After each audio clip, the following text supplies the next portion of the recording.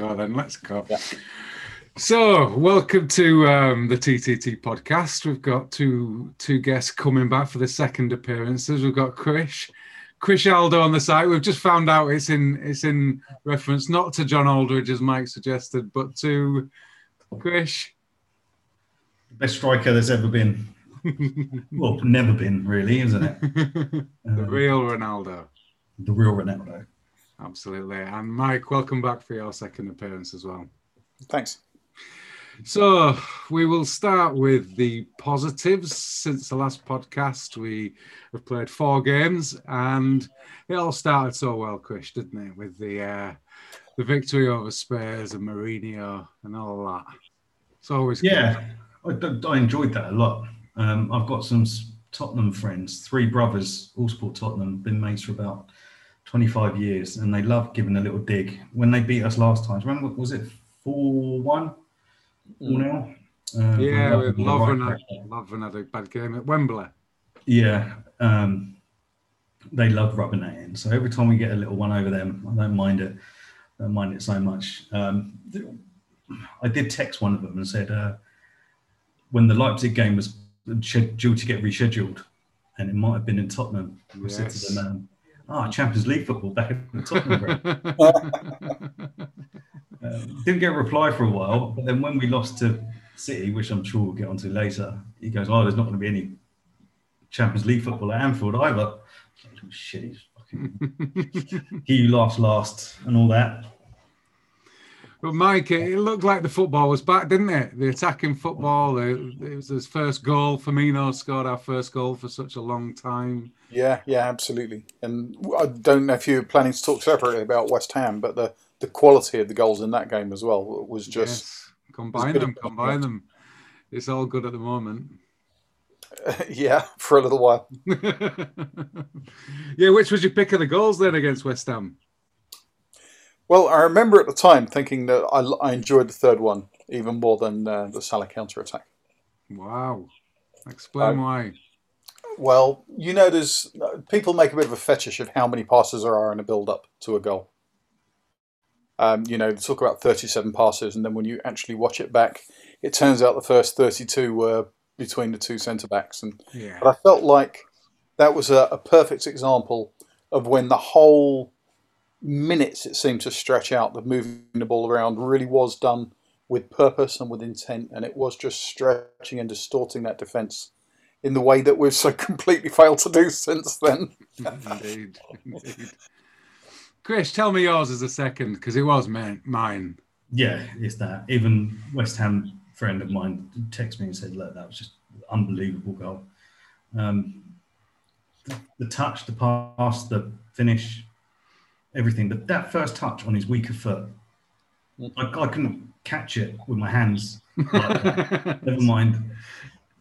I mean, I'm not talking that second goal down. Don't misunderstand me. Yeah, of course. No, true. Yeah. It's first you've got the vision from Trent, Chris, haven't you? That pass into space for Shaq to run onto, so he could hit it first time rather than behind him or too far in front of him. It all had to work together. I thought he was trying to pass it to Robbo. Well, it was just pitting space, wasn't he? We had 2 players in space, and one of them would get it, and one of them, either one of them are good enough to get it into the cellar, aren't they? Shaq, for all his faults, he's got a great delivery on him. He has. And as Chris mentioned there, Mike, that first touch is just sublime, and then the audacity of the finish, just a little ding. Yeah, it's ridiculous. Yeah, absolutely. All right, I'm going to change my mind. That was my favourite. And if we consider the calibre and volume of counter-attacking goals we've scored under Klopp, for that to be up there as one of my favourites, if not the... There's that one, and was it Hoffenheim?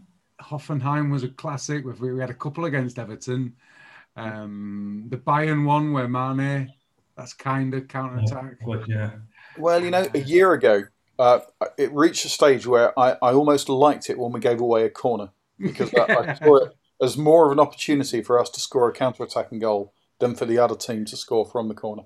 Now, obviously, all of that's changed as every central defender in the greater Liverpool area has been eliminated. Yes, and I just want to come back to the Spurs game, Chris, a bit, because getting one over Mourinho is such a good feeling. And before we come on to the grim downer of Brighton and Man City. Yeah, that's why I'm on this. 6 points in those 2 away games were probably unexpected, you would say. Yeah, I would have taken the draw. Before the game, I would have taken the draw at Tottenham. I heard a few murmurs that they were missing players, so I thought, oh, maybe this is a good opportunity to do something. We might get a result here. We might be able to take advantage of that. But with the way we've been playing prior to that, it wasn't likely. What was it? 3 draws and a loss in the last 4? Something like that. Yeah. I wouldn't take anything for granted. Then we went and the FA Cup defeat as well. Yeah, of course. But we played well in that, and that gave me some hope going into the game. I thought, okay, we played well against United. Maybe we'll play well against Tottenham. But like you said, if you offered a draw beforehand, you probably would have taken it. Then as the game went on, it was like, well, Tottenham, they look good. Okay, it helped that Kane went off. But even when he was on, he wasn't really doing a great deal. We just looked on it. We looked back. Against United, we looked almost back. It looked like we were getting back. And I thought, okay, we're here now. And then the West Ham game, that kind of cemented it, thinking, all right, yeah, there's shoots of recovery here. We can put this dodgy period behind us, potentially, and then maybe move forward. But it hasn't worked out that way, has it? No, Mike, it certainly hasn't. It takes however many games it was, 60 plus games unbeaten at Anfield, and then Burnley come along with a late penalty. And now we're trying to match, it seems, that 60 game run of losing every single time. Just the most unexpected 3 results. Possibly the Man City one, but even Man City haven't won at Anfield for decades. Yeah, and that was one of those games where I feel like most of the media analysis is analysis of the result rather than of the game.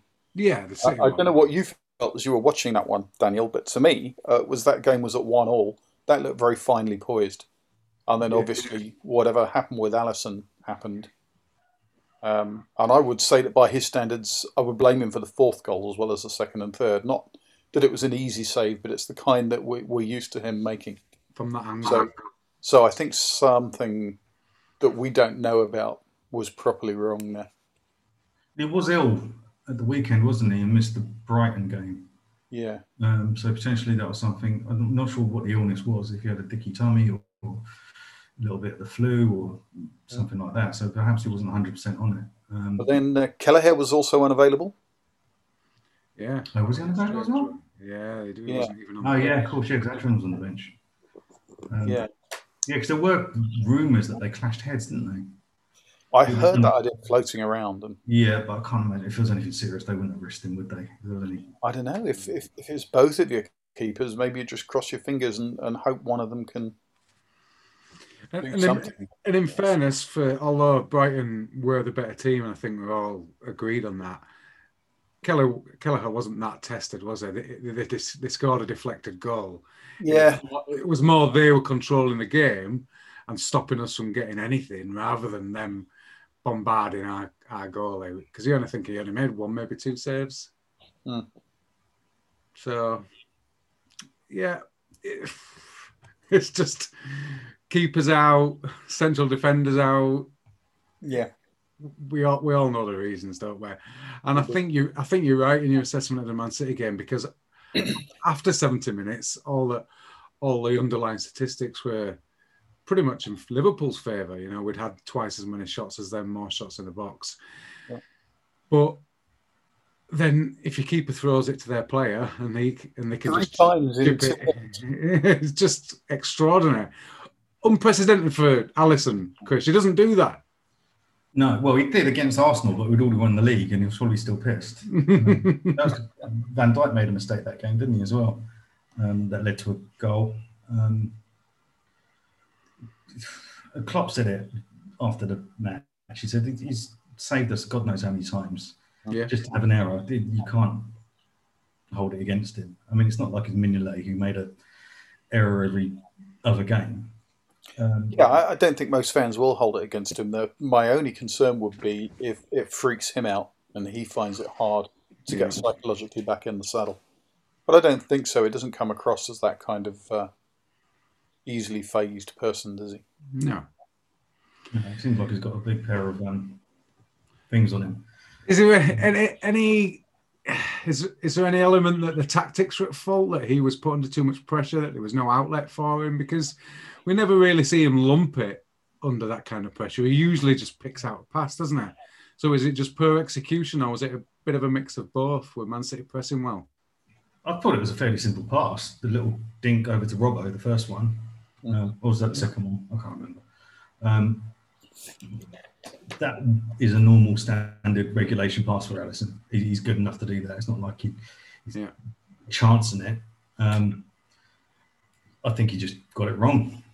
But I do also think he wasn't being given as many options as he will have been used to. You know, all the really consistent movement and the thoughtful, measured sense of where do I need to be next so that I can not just receive the pass from the player who's got the ball now, but from the player who's going to get the ball next. All of that's constantly going on quietly but consistently through the team. I feel like in the Brighton game and towards the end of the Man City game, all of that just seemed to erode. I think probably just tiredness. I know it always sounds feeble to say, but you think about someone, if the three of us went out and played football, we would be tired in the sense that we probably couldn't run after, in my case, 5 minutes. Hopefully you guys could last a bit longer. When we talk about these guys being tired, what we mean is that an hour into the game, they've just lost a little, like a shred of their top power and anticipation. And that's enough, isn't it? Because the margins, everyone says this, the margins are so fine between the very best players and the nearly as good players. You don't need to lose a lot before that margin is gone. And I think that's what we're seeing. And usually, and if you think about the spaces on the pitch that Fabinho, Henderson would be taking up normally when Alisson's passing it to them, Fab's in a completely different position. It only takes a slight bit of concentration to be 5 yards off, too closer to the Man City player, to make that pass for Alisson all the more exponentially more difficult. And as you say, coming 70 minutes into a game that's going to be quite intense against Man City, it just takes that level of concentration dip from Alisson, and we saw the consequences because it was game over inside the next 5 minutes. Yeah. And just like a striker, like Salah missing a big chance against Brighton in the second minute, a keeper just passing it to them as an error is, it's a similar thing, isn't it? Yeah. But we just expect that level of keeper to do it a lot less frequently than... And probably not twice in one game either. Well, but maybe that's the silver lining, if he's got two of those in him this season, let's just do them in one game and get it done. Yeah, indeed. And linked to this, Mike, is an article that you've done for TTT this week called "It Was the Worst of Times," and it was to the best of times. And I am on board with it, to be honest. Do you want to give us a primer about what it's about before I give you some questions? Yeah, sure. So if you haven't read it, read it. I have. I know you have. I'm just talking to our audience. So all it is I was just making the point that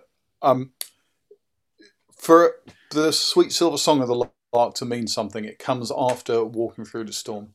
So in the 80s, those of you who are old enough to remember what it was like, it did feel like we won the league every year. I know that's not technically true, but it felt like that. And it would get to the end of a season in the 80s and I'd think, oh yeah, okay, that was pleasant, and tick it off and move on. And the contrast last year when we won the league after 30 years of nothing was just like night and day. It was a completely different experience. So what I feel is that on a smaller scale, what we're going through at the moment, these wretched results and desperately disappointing performances and the refereeing and the VAR and everything else, there's a real value in walking through this. And there's even part of me that kind of enjoys it because of the sense that by going through this, we're earning some kind of right to what surely will come on the other side. It does make it feel better when it does come through the other side. And this is, I love the contrast, because I was trying to work out which was worst for me as a fan. Was it Hodgson And you said Liverpool were losing some of their identity at that point, or was it the Gerrard slip and losing out on the league title when we all had it in a grasp? Which was the most painful? I'll tell you in a minute, but let's hear what Chris thinks first. Yes. I think it was, for me, it was the slip. I was born in 81. I don't really remember the success that we had prior to, well, we didn't have any success till, 2000s. So I don't remember any of it. But what I was yearning for was that first league title, and that Gerrard slip killed me. So the Hodgson downfall, that kind of era, Hicks and Gillette, that sort of thing was painful, but it was like a slow death rather than the Gerrard one was a stab through the heart. That was an illness over some time. So you could kind of get your head around it. You could kind of work it out and just hope there was something at the end of it. But when that Gerrard thing happened, I know technically we went out of it, but we were out at that point. I think a draw as well, which is the most frustrating thing, would have seen us through as well in the driving seat of the title.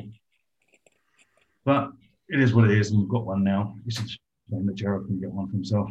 Well, that's really strange to hear, because I agree with everything you've said, except that my conclusion is that's why the Hodgson era was so much worse for me. So the end of the 2013-14 season was appalling, but in a way where I really felt alive, like I was in the middle of something and history was happening, and it wasn't the history I wanted, but something incredible was happening. Whereas through the Hodgson time, it just felt like a long, slow death and a growing gloom and just a colour leaching out of everything and nothing meaning anything. And so, yeah, it was like a long illness. And I'd rather break my leg than just be ill for a year. And that's what it seemed like to me. It was a numbness. It was like an encroaching level of apathy that you had, which is the complete contrast is what you should have for a football club, isn't it? You shouldn't have any apathy.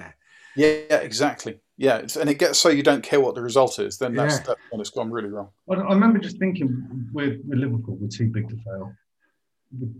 Not too big to go down and get relegated, but we're too big to fail. So if Hicks and Gillette totally messes up and we go into administration, there's going to be a buyer out there for us. There's probably someone waiting in the wings, waiting for us to go into administration. Now, you can say the same about Leeds or whoever, but we're not Leeds. We're Liverpool. But Leeds weren't Leeds until that happened either. They were a proper big team. Were they as big as Liverpool? Do you think they've got the fan base that we've got around the world that'll be able to help them? No, not as big. But they were a significant team at that point, and they were consistently qualifying for the Champions League and going deep and challenging for the title and beating us 4-3 with fatty Mark Viduka scoring all 4 goals. And they were. It's easy to forget now, I guess, from the distance looking back, what a shock it was that they dissolved so completely from such a solid position. That was it wasn't so much. It wasn't really so much the Hicks and Gillette thing. That was kind of a longer term cloud over the club for me. It was just the complete and utter lack of inspiration that Hodgson's football was about. His press conferences. Yeah, it was like what England. Oh yeah, it was. That's exactly. But you could see that with the fans, because that must have been the first time in decades that it got sold out Anfield on a regular basis. It was like 30,000 went to watch that Wolves game towards the end of his tenure. When you've got 15,000 Liverpool spots in that stadium, don't want to go and watch them, considering the amount of demand that we've got these days. It was extraordinary. And that was Hodgson's magic. Yeah. that's what he sprinkles over a club. He just keeps walking into jobs, though. I just don't get it. Same with Allardyce. Hodgson's doing all right at Palace. He said some very complimentary things about us fairly recent, maybe the last 6 months or so. It was something like the Liverpool job I wasn't the right person for it, or it was the wrong time, or something like that. He didn't. I would have thought he would have tried to make excuses and say, no, it's all their fault. They didn't back me. This didn't happen. The fans didn't trust me. I didn't get any time. But he pretty much admitted he wasn't right for the job. Yeah, that helps. I thought, okay, fair enough. He's still a prick, but fair enough. I hope he has said that because, that's reflective of him. But still. Paul Konchesky, Christian Poulsen. There was so many reasons. So why are we talking about this? I think because you've got those two contrasts, and now you've got the worst run of form at Anfield since the 60s now, 3 consecutive defeats, not scoring goals, and it's come off such a contrast to last season when we'd set records that had never been set. Yeah, well, it was going to come to an end at some point, and it's just come to a bit of a disastrous end. It's like a big crash rather than just a little scuff. And we all know Roy Keane doesn't know why, but everyone else knows why. I find it really baffling that no pundit is mentioning injuries. Or seriously mention them anyway. But what if Spurs fans like? They don't mention Gomez, don't mention Matip now. Yeah. They mentioned Harry Kane for Spurs. Spurs are missing Harry Kane out injured. Yeah, Laporte. Well, come on. And when's the last time anyone even mentioned Jota? So our front three have all played themselves into the ground. I don't know if you saw the stats that Paul added last night to his gigantic novel that he published on the site. But he linked to the analysis that Carragher did on Monday Night Football and showed that all of the front three have been playing something like 90% of all the available minutes since the Champions League final in Kiev, the Real Madrid one. Yeah.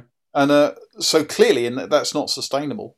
And the response is you buy a striker who's capable of taking any of their places, which we did, and like everyone else, immediately lost him to long-term injury. And yet, outside of Liverpool fans, no one even seems to be aware of that. When he was in a hot streak of form as well. Yeah. Looked like the perfect signing. Yeah. Yeah, I think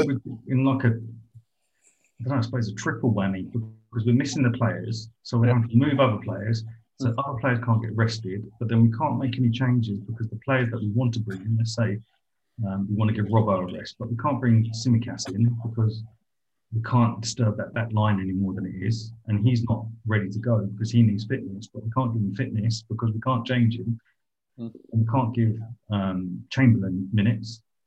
I mean, I suppose one, or Origi either, I suppose one player that has can't just come in out of nowhere is Shat and done okay on and off.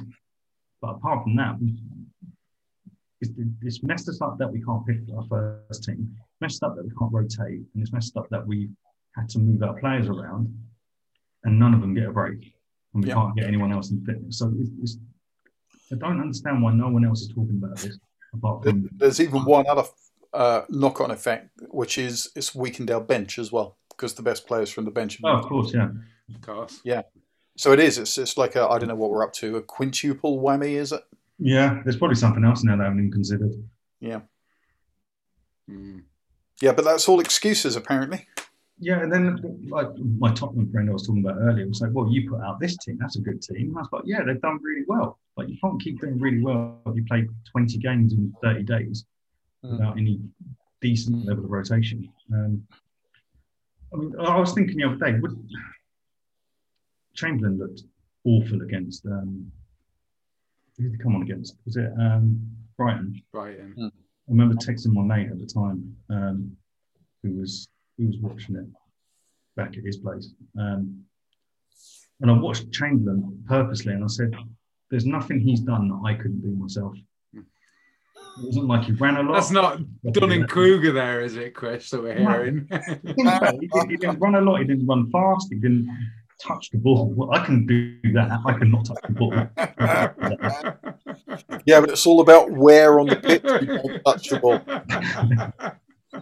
I just thought this guy, he just looked out of it. So I thought, what if you played him at right back for a game, 2 games, 3 games, just to get some minutes in his leg, get some touches, get something, and then perhaps he can get some confidence to go into midfield. and take it off Thiago and Milner and Hendo, and not Hendo, he's not there anymore. Well, that's the next question, and let's do one of those polls that they have. Mike, out of 10, what would you give our transfer window out of 10? We obviously signed the 2 centre backs and the lad from Derby. Yeah, 10. Chris? 0. We didn't sign Koulibaly. So there's a slight divergence of opinion there. Well, I think it's astounding business. We spent something like 2 million up front to add 2 centre backs. One of them, one of the most outstanding prospects in Europe. The other one, a seasoned player who can probably do something for us more or less straight away. Just seems like brilliant business to me. Yeah, I'm also joking. Yeah, Kabak's not someone that's just been plucked out of the air like Ben Davies. Davies. Kabak's someone we've had an eye on for quite some time, apparently, if the reports are true. So to get him for £1 million with no obligation to buy, he's got to perform for the next 5-6 months or whatever it is. And if we don't like him, he can just go. Yeah, I'm really hopeful to see him a bit more. I don't hold much hope for Ben Davies, but that's me because I don't know anything about him. If he can be a body and be on the bench and perhaps get a game here and there. I think we're likely to see more of Davies than Kabak, at least initially. Because I think the other way around. Yeah, well, he knows the English football, he knows the language, he knows the area. He's got less, and of course he's got 5 years more experience. So I think he's the one who'll be able to step in, even if his ceiling isn't as high as Kabak. So I think he'll be the one who's in a position to do something straight away. Maybe, I would love to see Henderson free to move back into midfield. I think that'll make a huge difference. And then maybe as the season goes on, maybe we'll start to see more going on with checking out in these 6 months whether the loan is really going to work out as a long-term move. So for before, if we'd have beat Man City, I would have kind of carried on with Fab and Henderson, or maybe brought one of them in. But now we've possibly lost all chance of winning the league, I'd just play them both and put Fab and Henderson back in midfield. That gives us a chance to rotate. It gives us a chance to rotate Thiago or Wijnaldum in particular because of the amount of minutes he's out. The reason I say it is because they're very complementary. They are, but you can't play 2 new centre-backs. They won't have a clue what they're doing. Well, I'm hoping that they've spent the last week doing that.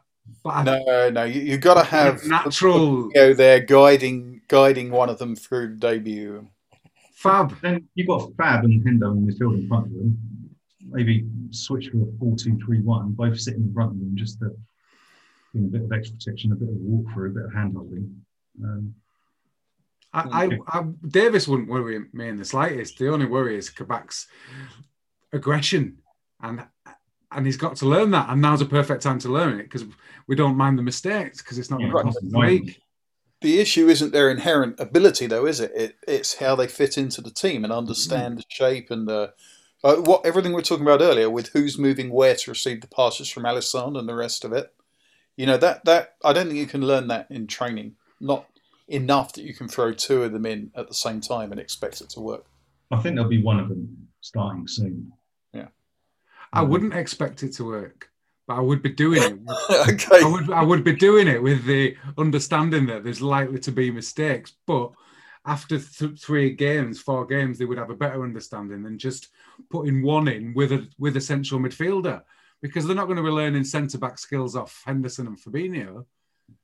They're going to be learning coping mechanisms, but they're not going to be learning the intrinsic elements of being a centre-back, whereas if they're both playing together, they might bring each other along, and that's what I thought they complemented each other, although it might be an absolute shit show if they started against Leicester. No, I don't agree. I think you can argue you maybe won't learn centre-back skills from Henderson, but you'll learn Liverpool centre-back skills, and that's what needs to be learned. You know, Davies is a good centre-back, but is not a Liverpool centre-back, and that's what he needs to learn. And the other thing is, I would imagine he would be learning that from Fabinho rather than Henderson, and I think he's a top-quality centre-back by any measure. True. Just the instinctive centre-back skills that you need that Van Dijk's got, that Matip's got, that Gomez has got. I'm not sure Fab's got them. No. He's got the wonderfully individual defensive skills that he uses as a holding midfielder and a right back and applies it to centre back rather than. I don't think he's a world-class centre back in the terms of that I would class Van Dijk and Gomez as. I think he's put world-class performances in as a centre back. I think there's a slight difference. He's probably the top 10 centre back in the league. That's name me 10 better than him. I'd say when Klopp used to say Lovren is world class, and everyone used to laugh at him. But I'm trying to think of 20 centre backs that are better than him. Like, his performances are top 3. And I'm sure the last time I spoke to Mike, we were talking about him as the best. I'm not saying he's not putting in the best performances, but I think his defensive performances have been reading, the tackling, the last ditchness, the aerial skills, the distribution. How are those not centre back skills? Because I don't think we've had any level of organisation. I don't think they've been sinking as a unit, all 4. And I think that comes from players being slightly out of position, like against in the Man City game, by not being in the correct spaces that they used to. Alisson's got a more difficult pass. And I think there's just tiny elements of that within our whole setup, which is why the dynamic's not quite as good as when you've got a centre-back in there who's used to doing it and has done it for years. So a sink or swim? I think Fab survives all the time. It's just, I don't think he's... I don't think he's part of a unit as a centre-back is. I think you can see the individual skills he's got, attributes he's got, but not that I think Van Dijk's got. I think Van Dijk closes situations down, but he also makes everyone else around him do what he wants them to do because he's used to it and he's controlling it. And I think Henderson's got that element, but doesn't have some of the physical attributes that Fab's got in individual situations defensively. How old was Hummels when Klopp chucked him in at Dortmund? He was 18, wasn't he? Really young, yeah. Very nice. Kabak's it's got everything, really. Honestly, I've never seen him play. I've never even heard of Ben Davies. When I saw the headline, I thought we signed that guy from Tottenham. Klopp said that in his post-match, did he? Good lad. I mean, I was looking at some numbers earlier. We're fourth. If we extrapolate that for 38 games, that works out to 66 points. Will get you fourth. That means we need to get 26 from 15 games. About 2 points a game. Well, just under 2 points a game. We should be able to get that with a new centre-back pairing, shouldn't we? If that enables us to rotate in midfield, then perhaps give some of the guys up front a break and some support as well, and service. Because that's a big thing that we've been missing. The energy and the dynamics in midfield have not allowed everyone else to do their jobs. So maybe if, I don't know, okay, it'll be a new centre-back pairing, but you might be able to allow Trent to go up a bit more because Hendo and Fab are behind him. You might get Robbo might overlap a little bit more because he knows he's being covered. You might get some better, I'm going to say better quality passes, but there's not many better passes than Thiago, despite what some people say. So maybe Dan's idea isn't quite as daft as we thought. At least one of them going back into midfield, I think, would help. Yeah. Are you saying that, Mike? Are you saying that you don't think Klopp's going to do it, or you wouldn't do it? Well, both of those things, but that's because I just assume that Klopp thinks the same as me. I love it. But I strongly agree with badly missed Henderson in midfield. And to get either one of those two back in midfield, I think just changes the shape of the team in subtle ways. Yeah, I agree with that. So what's your outlook then for let's have some predictions put down after this Man City game. We should all be at the lowest of the low. Do you think we're going to come top 4, Mike, with any kind of Champions League? Yeah. Come on, there are not 4 better teams in the league than Liverpool. Not even in the depleted state. I think there's just one. Yeah. Chris? We're on the same. Well, no, we're slightly fewer points than Leicester, and we played them this weekend. That really could go either way. Rodgers has got a history of shitting the bed when it really matters. Against us in particular. Apart from at Celtic, but I could win the league with that Celtic team. Although they're not doing too well this year, are they? You're very versatile. Yes, you can play the Oxlade-Chamberlain role. While winning the league and the SPL. Yeah. Can you provide us with some oil billions? Yeah, that would be useful. That would be really useful. That would help me get there. That would achieve my target. Go on, nail down a prediction.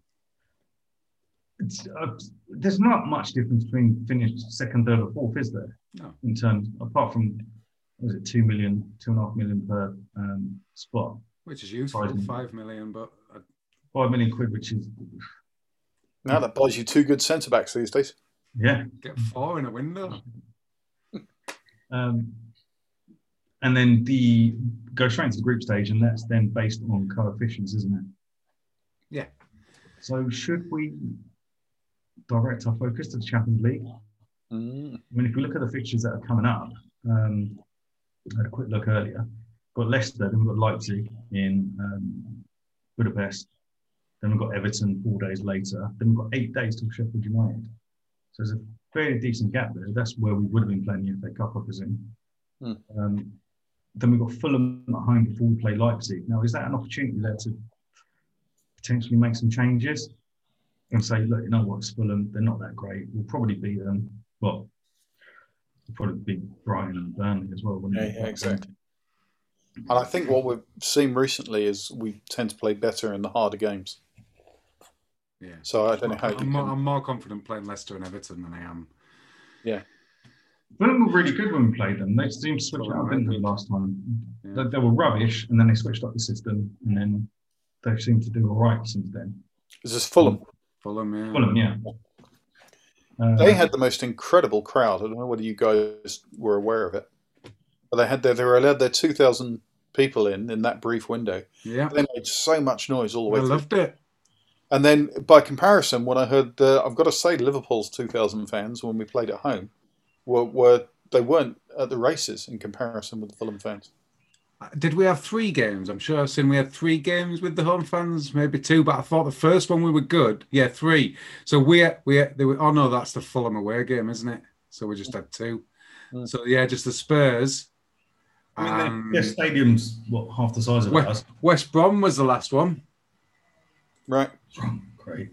Yeah, I mean, stadium size factors in, but I just thought they did a great job, and I think the fans were probably a big part of the reason that Fulham played so well in that match. I do like. It was nice to hear, even though it was the opposition fans. It's something quite visceral about the away fans when the home fans when they're chanting against your team and the away side, and it brings that energy. Yeah. I think we're kind of a down note today has been announced, and that's Klopp's mom's passed away. I believe it happened after the Burnley game, and how much can we reflect on that? First, obviously, it must be horrendous for Jurgen not to be able to go back to Germany for a start for the funeral, but just to manage a football team when that's going on, it must be.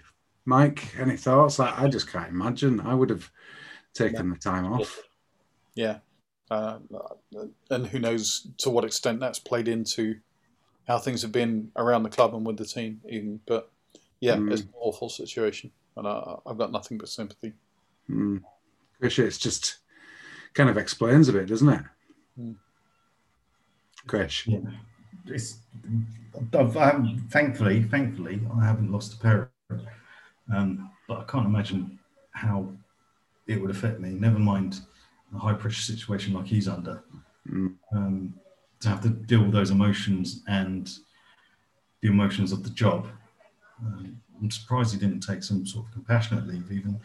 But then perhaps it just helps him to get through it, just carry on like normal and focus on something else rather than sit at home and dwell and not be able to do anything, stuck in lockdown and not be able to move and go and see your family and grieve together.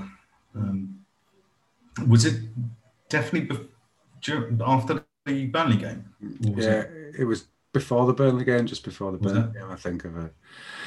But I think I'm with you. It doesn't seem like the kind of person who, if he couldn't go back to Germany and help with everything, I don't think he'd want to just sit at home while someone was getting on with the job that he'd like to be doing. You know, it seemed like someone who would want to have something to do rather than someone who would sit there and he is a devout Christian. We have to remember that. And his quote said that, you know, he thinks his mum's gone to a better place now, so that's going to help him as well. So it's just incredibly sad, and you can see a reduction in his energy, can't you, Mike?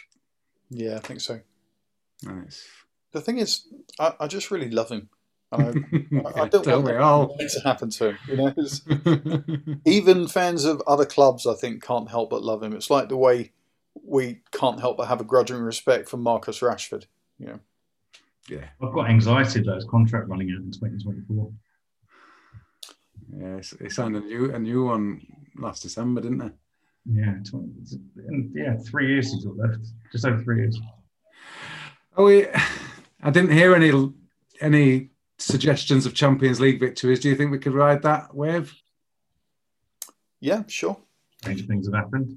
And again, you know, so much depends on what happens with the injuries, and it may be that things just come together at the right time, and centre backs are bedded in. Jota returns, Henderson and Fabinho come into midfield. By the time we get to the sharp end of the Champions League, I wouldn't rule us out. I'm not saying we're favourites. I think we're still currently third favourites, is that right? After City Yeah. and Bayern, I believe. I'd imagine City are big favourites, but if I can have a quick look, I would say if we can get through the Leipzig one, which is even made even more tricky because we're going to Budapest, and I'm not sure about that rule change. To be fair, I find it a little bit questioning the integrity of the competition if teams are not playing. Well, it's just German law, in their own country, but it is German law, and there's nothing that could be done. But then the club shouldn't be in the Champions League. You think we should get a bye? I think we should get a bye. I think. I think they should have made the rule up at the start of the season. It wasn't as if they weren't aware that this might have been a possibility. And they've had long enough since the group stage ended to now to put those rules into place. They can make alterations to it. It's not like saying it's not come out of the blue, has it? But there's just been such a denial about COVID I think in every area. Football administration, obviously what I suppose, for want of a better word, we have to call our government, and I've seen it in our church as well. You know, everywhere you look, people don't really want to believe that it's real, and it's still going to be real in a week, in a month, and 6 months. True. See that everywhere. I would say, just checking the Man City 35% predicted to win, then Bayern Munich 14%, Barcelona 13%, and Liverpool 7%. So we're fourth favourites ahead of Madrid and Chelsea, Juve and Dortmund. What's that? Oh, yeah. I was going to say how Barcelona are ahead of us in the favourites, but look how we're playing at the moment. What is that based on? Is that based on current league form, or? That's based on the 538 XG ratings for each side's performances in the last 6 to 8 months rolling. So Man City are rated the best side in Europe. We were the best. Has really got a thing for Man City, though. They always seem to rate them higher than anyone else. The last time we were ranked higher than Man City was just before the Atletico Madrid game last season. Really? And then we won the lost league in the Champions League, and still. We were ahead of. We were the best ranked side in Europe at that point, and then we lost to Atletico, and we've been second or third since then. Now clearly fourth, but we'll see. it's perhaps more than funny. It's interesting that the last game at Anfield was the Atletico game, and then the last game with fans at Anfield was the West Brom game. Yeah. Two real downers to end our fans at the ground. Right. Last game in front of the old cop was that Norwich game. Who scored? Is it Jeremy Goss? Who scored? Yeah, I think that's right. Yeah. Yeah. I'm sure I read recently who scored the last goal. Yeah. Anyway, let's not end on a high. We think we've got a chance of winning the Champions League. We haven't got a chance of winning the league, so at least we didn't go down that rabbit hole. Thanks for your time, boys. I don't think we have a chance of winning the league, but yeah, I'm not quite ready to write it off. Not quite. Good. We're only 10 points behind. Yeah. It's 15 games. Stupid season. Yeah. It's plenty. City could get an injury crisis like ours. And all of a sudden, they lost to Port last season, and that was everyone's excuse for them to be less than good. They lose Diaz, for example. They lose. They've lost Aguero, who's a pretty good stonking player. But they lose. I don't know. Who's their most important player? Gundogan. Saying that they've lost De Bruyne as well, haven't they? Last few games they've done all right. But yeah, let's see if they can handle it if they lose it for the long term, rather than just 3-4 games at a time. Not that I wish injuries on anyone, but yeah. No, I mean they're obviously very, very strong favourites. I'm just not quite given up yet, and maybe that's why I'm less gung ho about throwing in all the new centre backs. That's true. I've completely given up, and that's why I'm prepared to take that risk. Not in the Champions League, though. Let me say that. Endo and Fab. Thanks for your time, anyway. Oh, thanks. Thank you. Cheers, guys. Much appreciated.